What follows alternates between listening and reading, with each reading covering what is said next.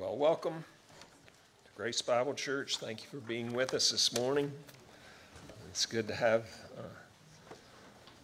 all of you with us today as we look in our studies in Romans chapter 9. And this morning we're actually going to begin the verse-by-verse exposition of chapters 9 through 11. So we did some background studies the last number of weeks. But I want to speak to you about the Jewish advantage, something that runs through the book of Romans, is this theme to the Jew first and also to the Greek or to the Gentile. And we find that there's a significant thing that is taught, a theme that is taught through the Scriptures in regard to the distinction of the Jewish nation and other nations. And we, the last couple of weeks, have explored the area of God's plan for the nations, God's plan in establishing or calling, electing, and choosing the Jewish nation as a special means of communicating the revelation of who He is. And so this morning we want to consider the Jewish advantage in these verses in Romans 9, 1 through 5. I'd like to have a word of prayer and then we'll begin reading there. Father in heaven, we thank you for your word and for your goodness and mercies to us. This morning we acknowledge that we come and we stand before you not in hypocrisy, but in the sacrificial offering of our Lord Jesus Christ and the imputed righteousness that you have given to us through him. And indeed our faith is found a resting place not in device nor creed.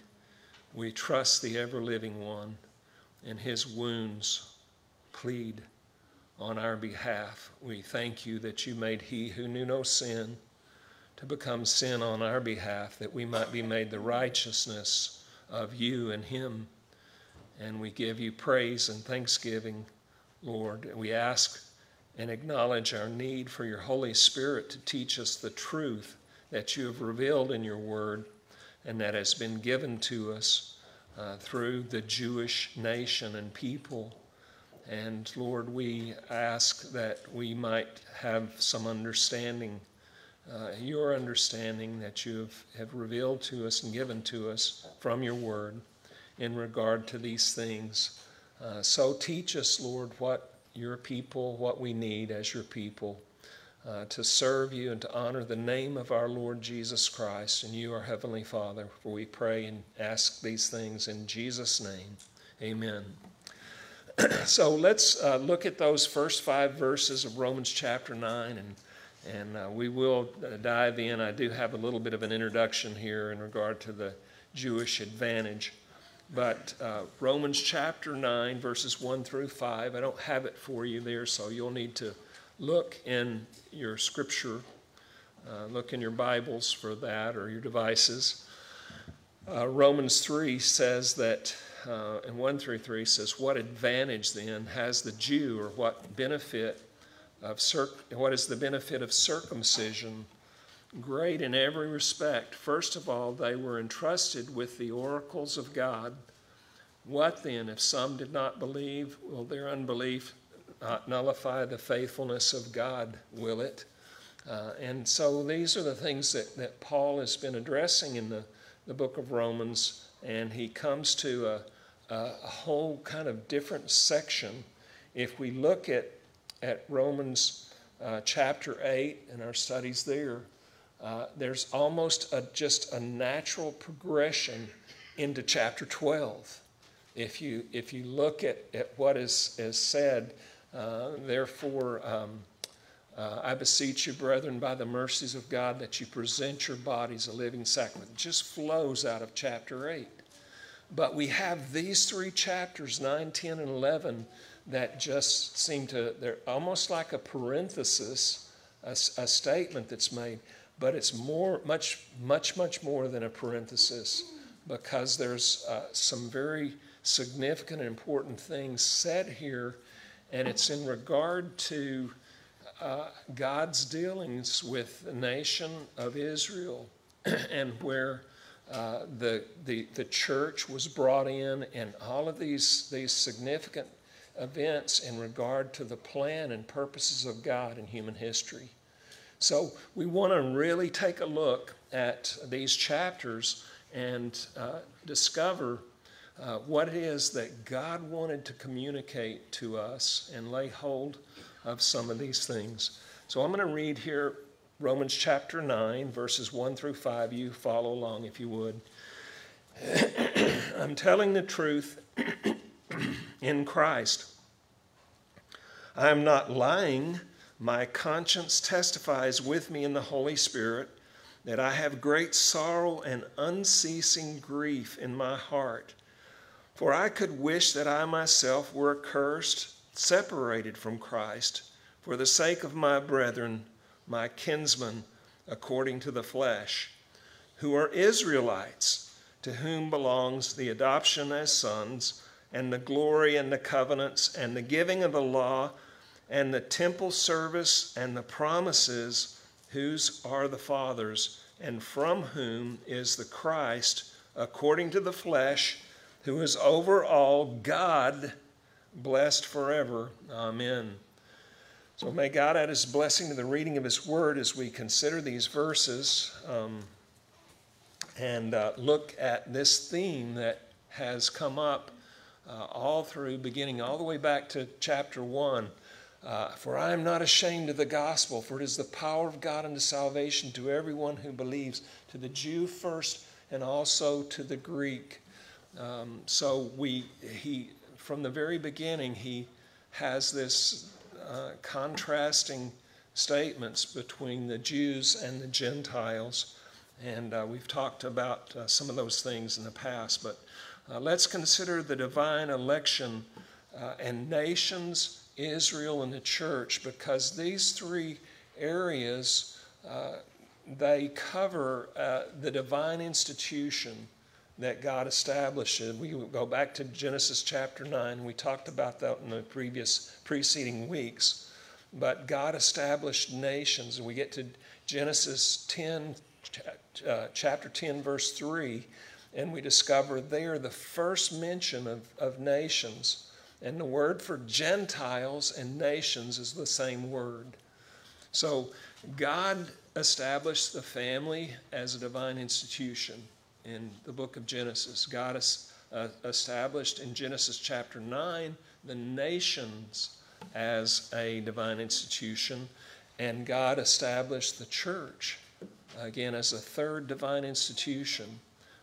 There's a reason for them, and the fact that there's so much conflict and division and attack and assault on the family, the design of the family and the nature of the family, the fact that there is a spiritual battle and warfare around the nature and the design of the local church and of the body of Christ, the church.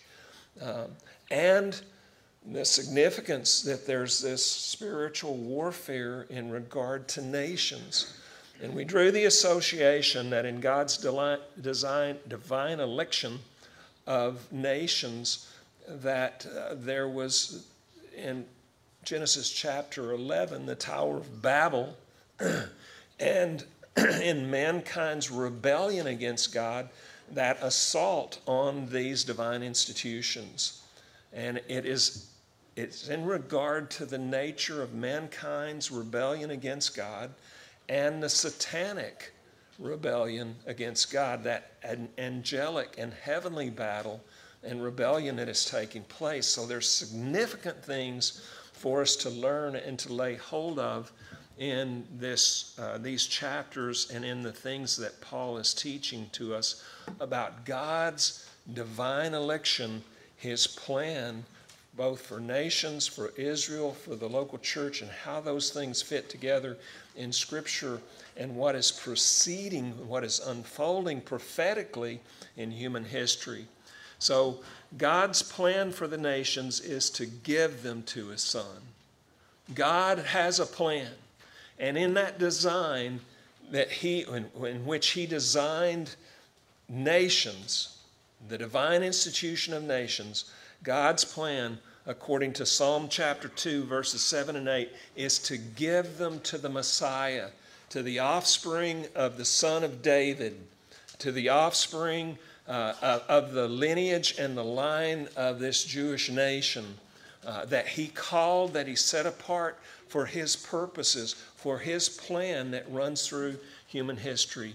Psalm 2, verses 7 and 8 says, I will surely tell of the decree of the Lord. He said to me, you are my son, today I have begotten you.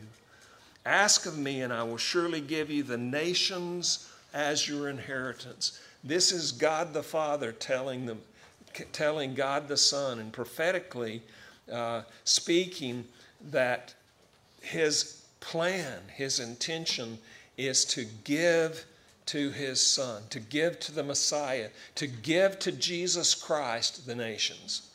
So we look forward to the blessed hope that we have as the church, but also to the second coming of Christ and the establishment of God's kingdom on earth.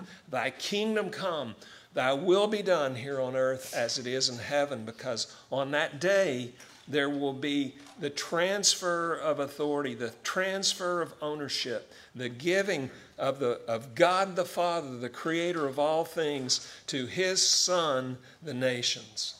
And it's going to be a great day of peace and glory, where the glory of God and the glory and the beauty of his kingdom that is in heaven is brought to earth in a special way that only could come through the Lord of Lords, the King of Kings, the Prince of Peace, our Lord Jesus Christ. There's no other way to establish the glory that God has planned for humanity than through the Lord Jesus Christ, through his plan here. And the very ends of the earth are given to Christ Jesus as his possession. And so when we read in the book of Acts that the transfer of that inheritance from God the Father to his Son, to the Messiah, that's what it's talking about. That God, in his divine election and in his plan, in the predestined plan that he set in human history, that he's bringing about these events. So what does that tell us about what God wants? God wants to save his people. He wants to save people from every nation. And so for us in the church, for this day and time, what did Christ give to us? All authority has been given to me on heaven and earth. What was he saying? Go and make disciples of all the nations. So what is the church doing? Well, the church is sharing the gospel. We're making disciples for Jesus Christ, baptizing them in the name of the Father and the Son and the Holy Spirit. That's our Great Commission. It's something that Christ, in speaking to his disciples, in instituting the church, there in Matthew 28, that you can see the connection with Psalm chapter 2, with the plan that the Father has, and what Jesus Christ did in the establishment of his disciples and the establishment of the church, in penetrating with the gospel through all the nations, because he's been given all authority over all the nations. So we're to save people and to rescue the perishing, because they're perishing. Jesus Christ is the way and the truth and the life. No man comes to the Father except through him. There's no other way for the salvation that God has planned for mankind, for human life. And yet we see this incredible struggle, this desire to establish a global government, to establish an annihilation of nations, an annihilation of the God-ordained family, an annihilation of the church and an ecumenical form of religion, a worldwide form of religion that blurs all of the terms. And it's a rebellion against God, our Creator. So God wants to save people from all nations. Our mission is hugely significant, that we are sharing the gospel, proclaiming the gospel. For how can they hear without a preacher? And so let's look then at God's plan for Israel. God's plan for Israel is to save a remnant from them. And we're finding that from these verses, that he has always had a plan. And in the church, when the Apostle Paul in chapter 1 says, I'm not ashamed of the gospel, for it is the power of God unto salvation to the Jew first. And think about it. Jesus Christ, he never stepped outside of Israel. I mean, his entire ministry was in this tiny country. If you've been there, you know what I'm talking about. It's small. And so he was the Messiah in his geographic ministry was tiny.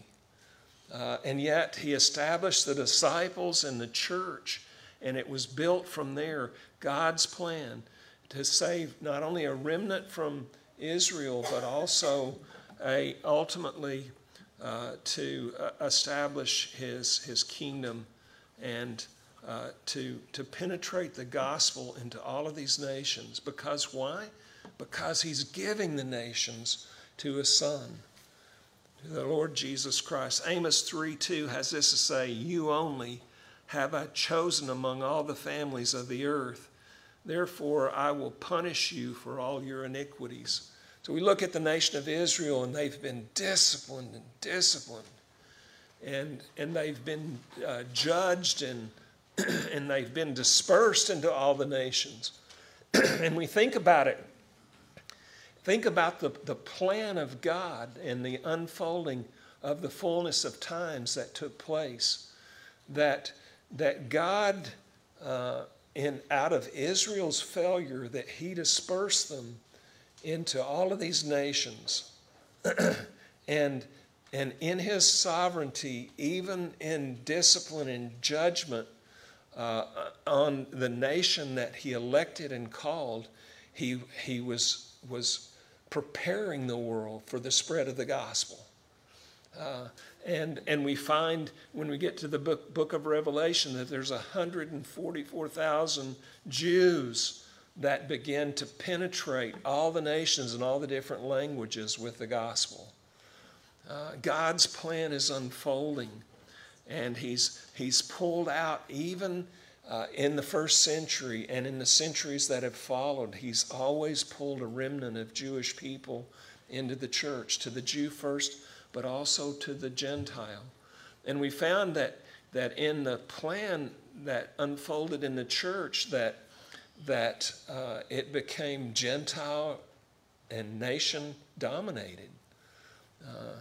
But we find that in the prophecies of Daniel that he said that there was an age of the Gentiles that would take place. And Jesus Christ said that Jerusalem would be trodden under the foot of the Jews until the fullness of the times of the Gentiles or the nations is completed. Okay? So what did Jesus mean in regard to these things? We're looking at the unfolding of the events and the plan that God predestined, and that he's working through the nations, through Israel, and even through the church. So the main point of what I want to say this morning is that God loves and has a special plan for the nation of Israel. And at this point in time, it means a remnant, but ultimately it will mean that nationally that Israel is going to be saved. You know, the Father didn't just give his Son the Gentile nations and all of the nations. The Father gave his Son the nation of Israel. So when we get to the millennial kingdom, that 1,000-year period where Christ returns and comes to reign on the earth, he will reign in the nation of Israel and over all the nations of the world. and he'll give those nations to his son. It's a glorious thing, and it's a glorious plan. It can't be thwarted. There's nothing that all of the globalist and great minds on planet Earth can design or do to stop what God is doing. And it's going to involve a judgment of the nations that comes when the fullness of times has taken place. And we're going to explore these things, this theme and these things in Romans chapter 9, 10, and 11. Paul addresses this issue. So the main point is that God loves and has a special plan for the nation of Israel. And we should love Israel because Jesus Christ was of the tribe of Judah, of the line of David. And God has blessed the world. And so it was appropriate for the Apostle Paul, the apostle that was called to the Gentiles, to declare in the book of Romans in chapter 1 that it's to the Jew first, but also to the Gentile, also to the nations. So there's a priority in these things that are being taught here in Romans 9, 10, and 11. The divine election and regard to the nations and Israel and the church includes the plan and God's plan for the church. And his plan is to make the two into one. If you'll turn, you can turn your Bibles to Ephesians chapter 2, verses 11 through 22. It's such a long passage, but it's a description of this mystery of the church that took place. The Jewish people did not expect it. It wasn't prophesied in Scripture, but there's a interruption between the 69th week of Daniel, as the prophecy was given in Daniel's book in Daniel chapter 9, and the 70th week. And there's this insertion of the age of the church, the age of the Gentiles. An interruption because of the Jewish rejection of their Messiah. But in God's plan, the unfolding of exactly what he was planning to do. So in reading in Ephesians chapter 2, verses 11 through 22, therefore remember that formerly you, the Gentiles in the flesh, who are called uncircumcision by the so-called circumcision, so the uncircumcision is the Gentiles, and the circumcision is Israel, of course, which is performed in the flesh by human hands. Remember that you were at that time separate from Christ. So the Gentiles were separate from Christ. They weren't brought into the covenant blessing of the new covenant, the relationship in Jesus Christ. We were outside of that. We were separate from Christ, excluded from the commonwealth of Israel, and strangers to the covenants of promise, having no hope and without God in the world. But now, in Christ Jesus, you who formerly were far off have been brought near by the blood of Christ, for he himself is our peace, who made both groups into one and broke down the barrier of the dividing wall by abolishing in his flesh the enmity, which is the law of the commandments contained in ordinances, so that in himself he might make the two into one new man. Now this two into one new man is the Gentiles, the nations, and Israel. And out of the nations and Israel is the remnant of those Jews that believed, and the Gentiles that have put their faith in Jesus Christ for their salvation. For Jesus Christ is the way and the truth and the life. No man comes to the Father but through him. And the gospel has been opened up to you. And when the disciples carried the gospel in Jerusalem, Samaria, Judea, Samaria, and the uttermost parts of the world, they carried that gospel, which ultimately has resulted in the gospel being heard here in the uttermost parts of the world, in the United States of America. God included you. He loved you. He included you in his plan. He predestined and planned in all of these events that took place with the coming of Jesus Christ, with his first coming, with the establishment of the apostles, with the giving of the Great Commission. to save you because he loves you. And there was nothing earned or deserved on your part. But Jesus Christ in his great mercy, God the Father in his great mercy, had a plan to give you to his Son, that he would be your God and that you would be God's people. You're God's people because God did this great and awesome and mighty thing, thus establishing peace, and might reconcile them both in one body to God through the cross. You've been reconciled to God in one body through the cross, by it having put to death the enmity, and he came and preached peace to you who were far away, and peace to those who were near. God has given to us peace, for through him we both have our access in one Spirit to the Father. So then you are no longer strangers and aliens, but you're fellow citizens with the saints and are of God's household, having been built on the foundation of the apostles and prophets, Christ Jesus himself being the cornerstone. God's building the church.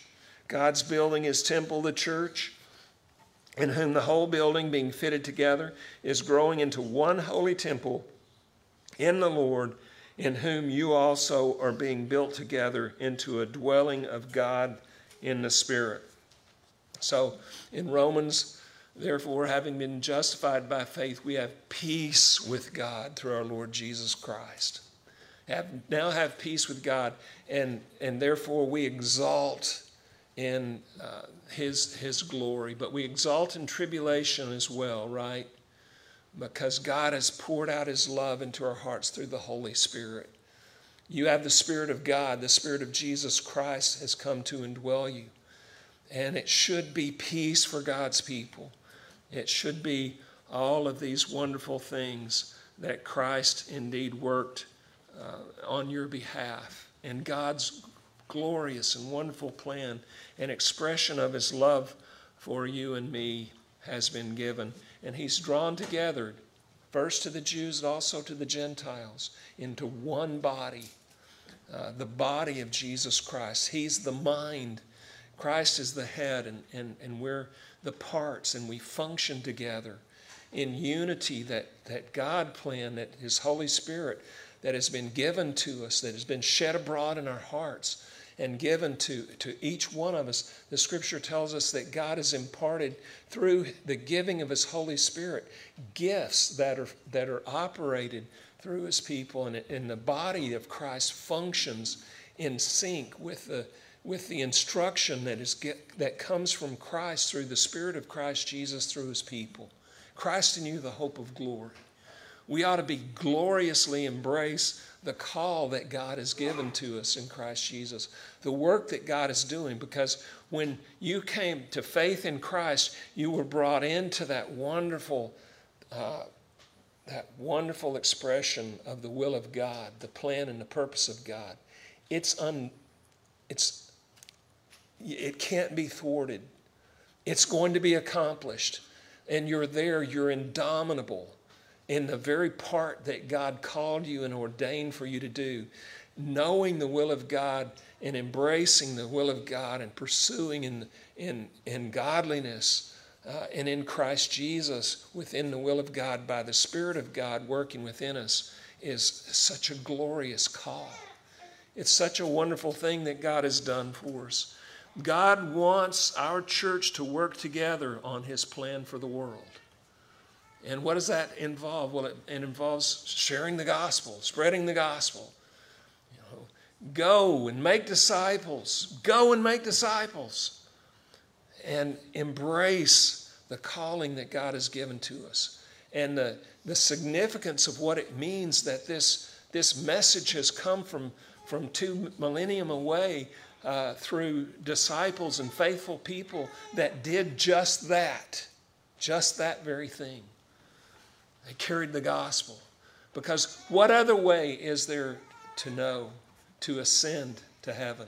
There's no other way to ascend to heaven except through Jesus Christ and except through this gospel. All is doomed apart from the work of Jesus Christ, the plan that God has through him. It's urgent and significant that we're about God's business in these things. And you have been. Thank you so much. I always marvel, and just to let you know, Dave Wold that was here last week, and his friend as missionaries, I said, well, how do you have your church so engaged in missions? And I said, well, God did it, you know. But I do want to say thank you to you as the church body, because you have a heart for missions, and you've supported missions, and we've engaged in it. And so we're very thankful for that. And it's been mentioned by numerous people that have visited our services and taken a look at our church. Thank you for loving what God loves, and being engaged in missions, and sending out people and supporting people that have gone into the uttermost parts of the earth. I mean, they're there. They're in places where we can't be. But you're engaged in it as a part of the body of Jesus Christ, and it's so important and significant for us as God's people. Work together. Let's work together in God's plan. And keep that focus that God would have us to keep, to go and make disciples. And don't forget, you can tell it. Don't forget the instruction that we received from Dr. Moyer a few weeks ago. All right, and then there is Paul's line of argument in regard to the election of the nations and Israel. But his line of argument is, in chapter 9, he deals with God's sovereign predetermination of his plan. And one thing that we need to understand is that God has predestined these things. That's why he tells us the biblical prophecy and the things that are unfolding. He tells us that Christ, his Son, is going to reign on the throne as the Lord of Lords and King of Kings and Prince of Peace over the earth for 1,000 years, because he's predestined that. He's planned it. And nothing can thwart God's plan. Just nothing can stop him from doing exactly what he has chosen to do. And we find that his sovereign predetermined plan for Israel is that he's at this point in time saving a remnant in the church, but the nation for his kingdom. When God's kingdom comes, when his will is done here on earth as it is in heaven, it will be because Christ reigns on planet earth, because the church is not going to be able to establish God's kingdom on earth, right? In fact, the scripture tells us that there's going to be a great apostasy and the falling away before that tribulation period takes place. So the church, despite having this wonderful gift that has been given in Christ, is going to fall short. We need the Lord Jesus to return. And what we find from Scripture in Matthew 28 and these different chapters is that there's going to be a time for the judgment of the nations when at Christ's second coming, he will judge the nations and establish his reign, his kingdom. So, and then a second point here that we have is in chapter 10, is that man's volitional responsibility to his Creator is stated. And we find this in the book of Romans. We go back to Romans chapter 1 and we see that God judges on the basis of man's volitional response to truth. Okay? That's how judgment is going to come. And we're responsible to God because the wages of sin is death, but the gift of God is eternal life through Jesus Christ our Lord, right? But we're responsible, and judgment comes on the earth because of our response. And we covered that in Romans chapter 1. So if you need to review it, go back, because it's just as real. Man's responsibility, his choice, is just as real as God's sovereignty and his predestination to election. And they're not in conflict, even though from human perspective they seem to be in conflict, but they're not. God's sovereign free will is over man's free will. Okay? And all of his action and activity is in spite of man's volitional response. He is going to determine and to accomplish what he's going to accomplish. So we find in chapter 10 it says, "For whoever will call upon the name of the Lord will be saved." But there's a response, and it's not, God didn't program it in you. It's a response that we're called to make. And we're responsible in regard to that response, to the revelation of truth that God has given to us. And we'll be judged on the basis of that reception or rejection of that truth that God has given to us. It's very serious. So God wants for all people to call in the name of Jesus to save us from our sin. Remember, remember, remember. It's a very simple principle, but we forget it all the time. But God is our Savior. We don't save ourselves because mankind wants to think in his autonomy that he can save himself, but we don't save ourselves. God saves us. God is our Savior. You don't save yourself. You don't establish your world. You don't reign. God reigns, and he is sovereign, and he's God, and he's to be worshiped by you. He's to be acknowledged and respected as for who he is, as he is our God, and we are his people. We're under him. He is our Savior, and salvation does not take place outside of what God has done for you. You don't add to it. You can't subtract from it. It is God that is our Savior. And then a third point here is that God, in chapter 11, God's free will is sovereign over man's choice. His free will is sovereign over man's choice. I don't know where something that I had for you was, but I wanted to, it would just be a reminder for many of you from our studies in Samuel. I got this quote from Dr. Constable in our class at seminary. But the reality is that I did hear something very, very similar by Dr. Walvoord. So I think it kind of walked around Dallas Seminary for many years.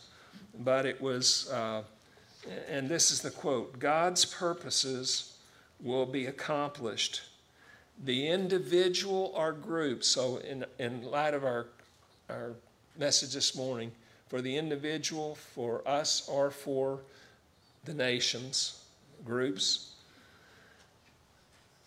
the individuals or groups' actions and attitudes in light of God's purpose will be the determining factor, will determine their ultimate destiny.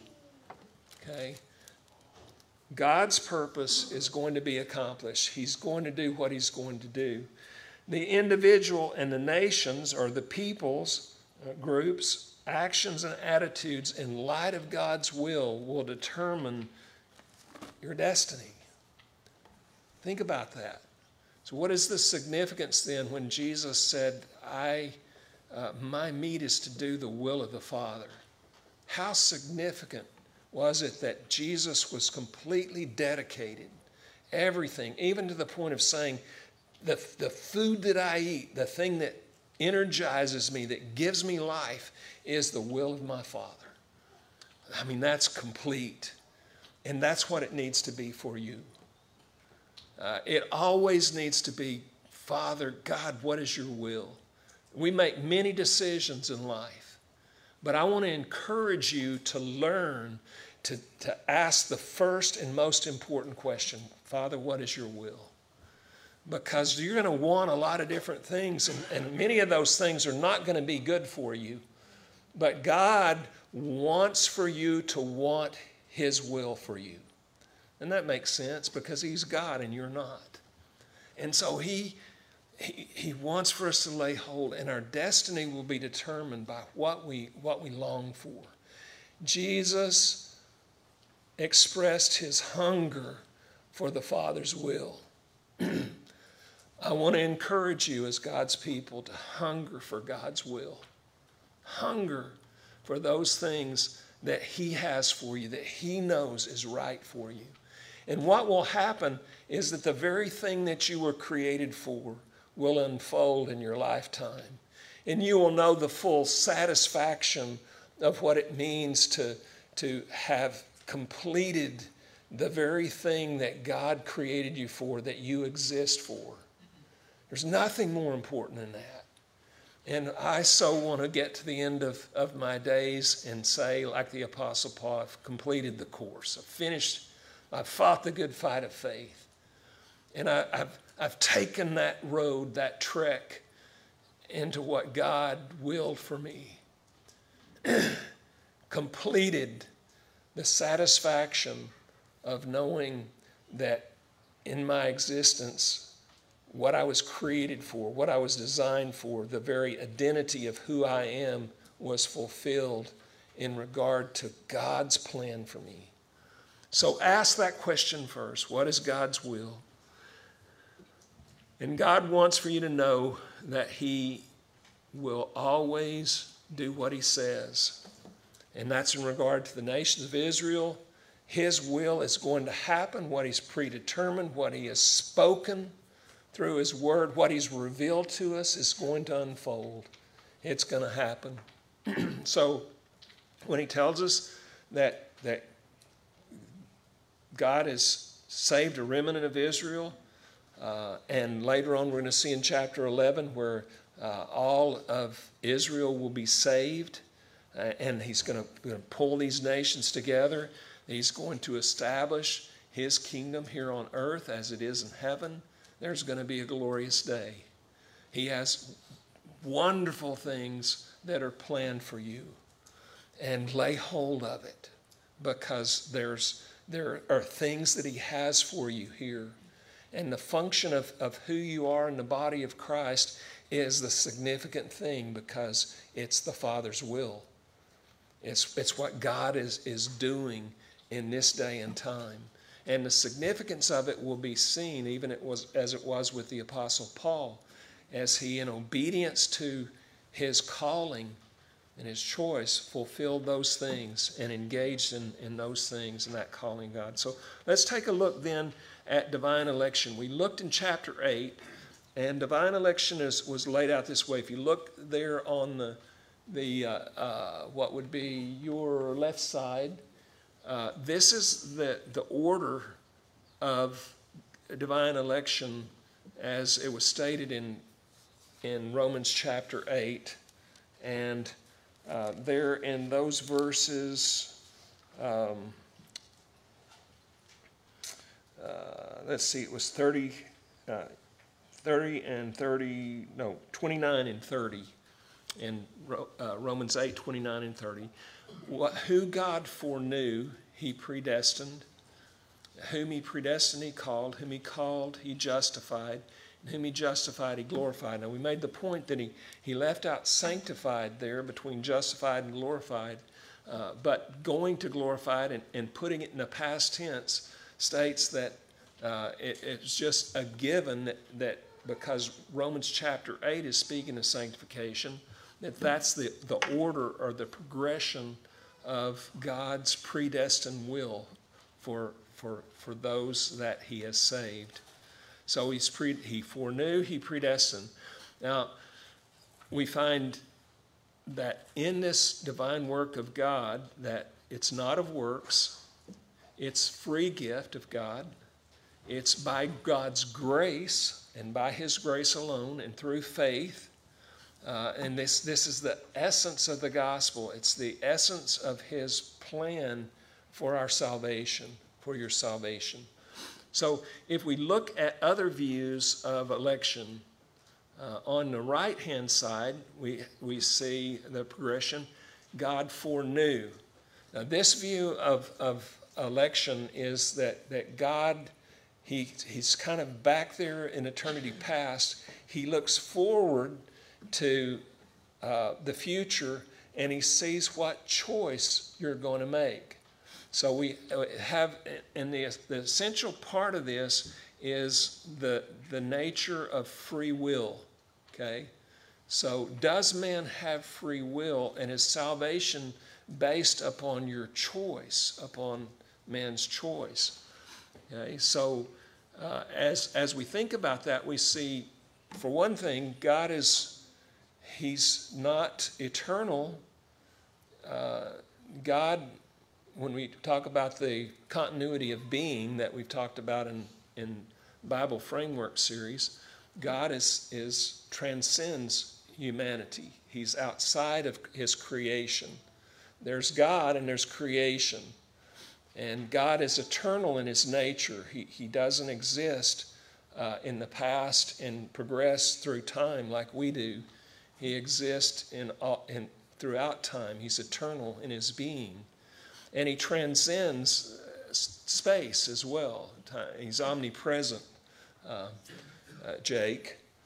So Jake was defining omnipresence this morning and omnipotence. And so God is omniscient. He's omnipresent. That means he exists throughout. He exists already and tomorrow. So that's difficult for us to understand. But that's God, according to Scripture. If we go to this view, that God foreknew what decisions you were going to make, and therefore he based predestination and election on the knowledge that he had. Well, he's a superior being, but he's not what the Bible describes as an eternal being that exists in the future. And Jesus Christ said, who was and who is to come. So that's God. So he foreknew what man was going to decide. He saw something in you that indicated that this person is going to choose right, and therefore I'm going to justify him. So you find the next progression there is that God justifies those that made the right choice. And so you have these songs like "I Have Decided to Follow Jesus" and things like that. And it's actually God just saved me.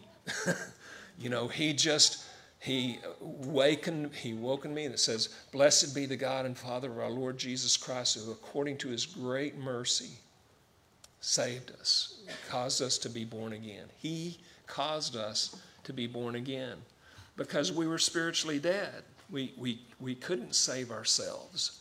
We couldn't make that choice. God, he reached down in his mercies and saved mankind. And then we have after justification is man's works in regard to sanctification.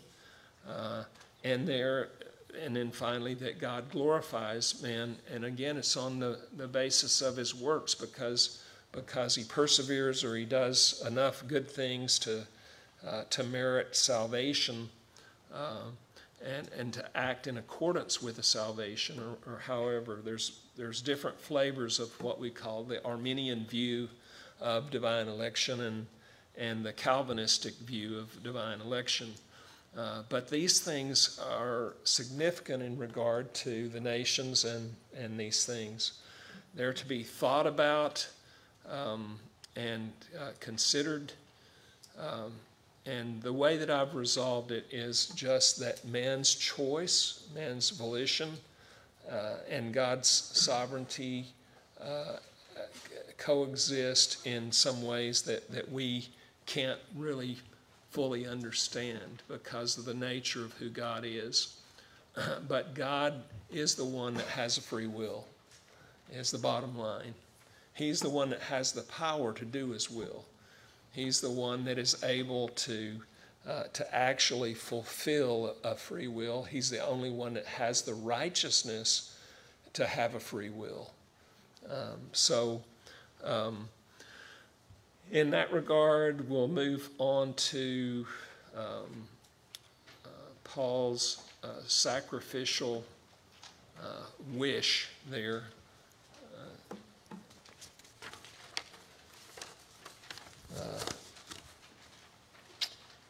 And Paul's wish is, and his sincerity is, that I'm telling the truth. In Christ, I am not lying. My conscience testifies with me in the Holy Spirit. And in these 3 verses, he basically expresses his desire for and his love for his kinsman, for Israel. And this is difficult because Paul is, as an apostle to the Gentiles, we find in the book of Acts that he always goes to the synagogues first, where the gatherings of Jewish people are. When he carries the gospel, when it spreads out of Israel, out from when he left from Antioch, he goes into the synagogues. There he preaches the gospel. But at one point through the book of Acts there, we see historically that the Apostle Paul says, I give up, I go to the Gentiles at this point. So we're going to look at that, and it's 12 o'clock, so it's time for the pastor to shut up. And I'm going to do that, and we'll pick up here. I'd hope to get a little further along, but you know how that goes. So read chapter 9, and we'll begin to look at these verses next time and consider Paul's love for Israel. I mean, he loved these people, and the obstinance of it to the truth and to the gospel. Paul is recognizing the predestined will of God in his saving a remnant, but not saving the nation at this time. Because God is doing things that we may not understand. The Apostle Paul didn't understand, but God knows what he's doing. And those things we can be certain of. It's a good day and time for us to have that kind of certainty. That things that don't make sense, and for the insanity of the kind of decisions that are being made in our day and time politically and culturally and on a global, just the insanity of some of the things that are happening. It makes no sense. But God his hand is moving. His sovereign hand is working in providence and pulling these things together and according to his will. And he can't be thwarted. And we want to be a part of that. We want to have a right perspective on where we are and what God is doing, that we may understand the times and know what we ought to do as God's people.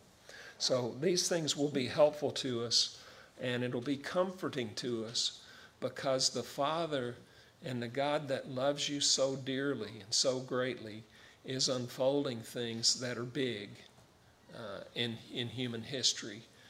But it all works really good, and I would cause you to remember that you are more than conquerors in Christ Jesus, according to what we just studied in chapter 8. You are more than conquerors in Christ Jesus. So don't get frustrated when big things happen and when insane things happen, but know that God's plan is unfolding to the greater glory of our Lord and Savior, the one that we love the most, our Lord Jesus Christ. Father in heaven, we thank you so much for your good mercies to us. We pray, Lord God, that you would be pleased to bless your people. Father in heaven, we bless you, and we acknowledge that you are God, that you have purposed in your predestined will what is righteous and good, and it's great in glory. Great is your mercy, and just are all of your judgments. You have justly judged Israel, and you will justly judge all nations. And we pray for the peace of Jerusalem. We pray for the coming of our Lord Jesus Christ. We pray for the establishment of that kingdom on earth as it is in heaven. Empower us to love the lost like the Apostle Paul loved his kinsmen there. And thank you that in your mercy that you chose us in Christ Jesus before the foundation of the world, that we would be holy and blameless before you. In love you predestined us to the adoption as sons through Jesus Christ to himself, according to the kind intention of your will, to the praise of the glory of your grace, which you freely bestowed upon us in the beloved Lord Jesus Christ. It's in him that we have redemption through his blood, the forgiveness of our trespasses according to the riches of his grace, which he lavished on us in all wisdom and insight. Father of glory, give to us a spirit of wisdom and revelation and the knowledge of you, our Almighty God. I pray that you will open the eyes of our heart and enlighten us so that we will know what is the hope of your calling, and what are the riches of the glory of your inheritance, and what is the surpassing greatness of your power toward us who believe, in accordance with the working of the strength of your might, which you brought about in Christ Jesus, when you raised him from the dead and seated him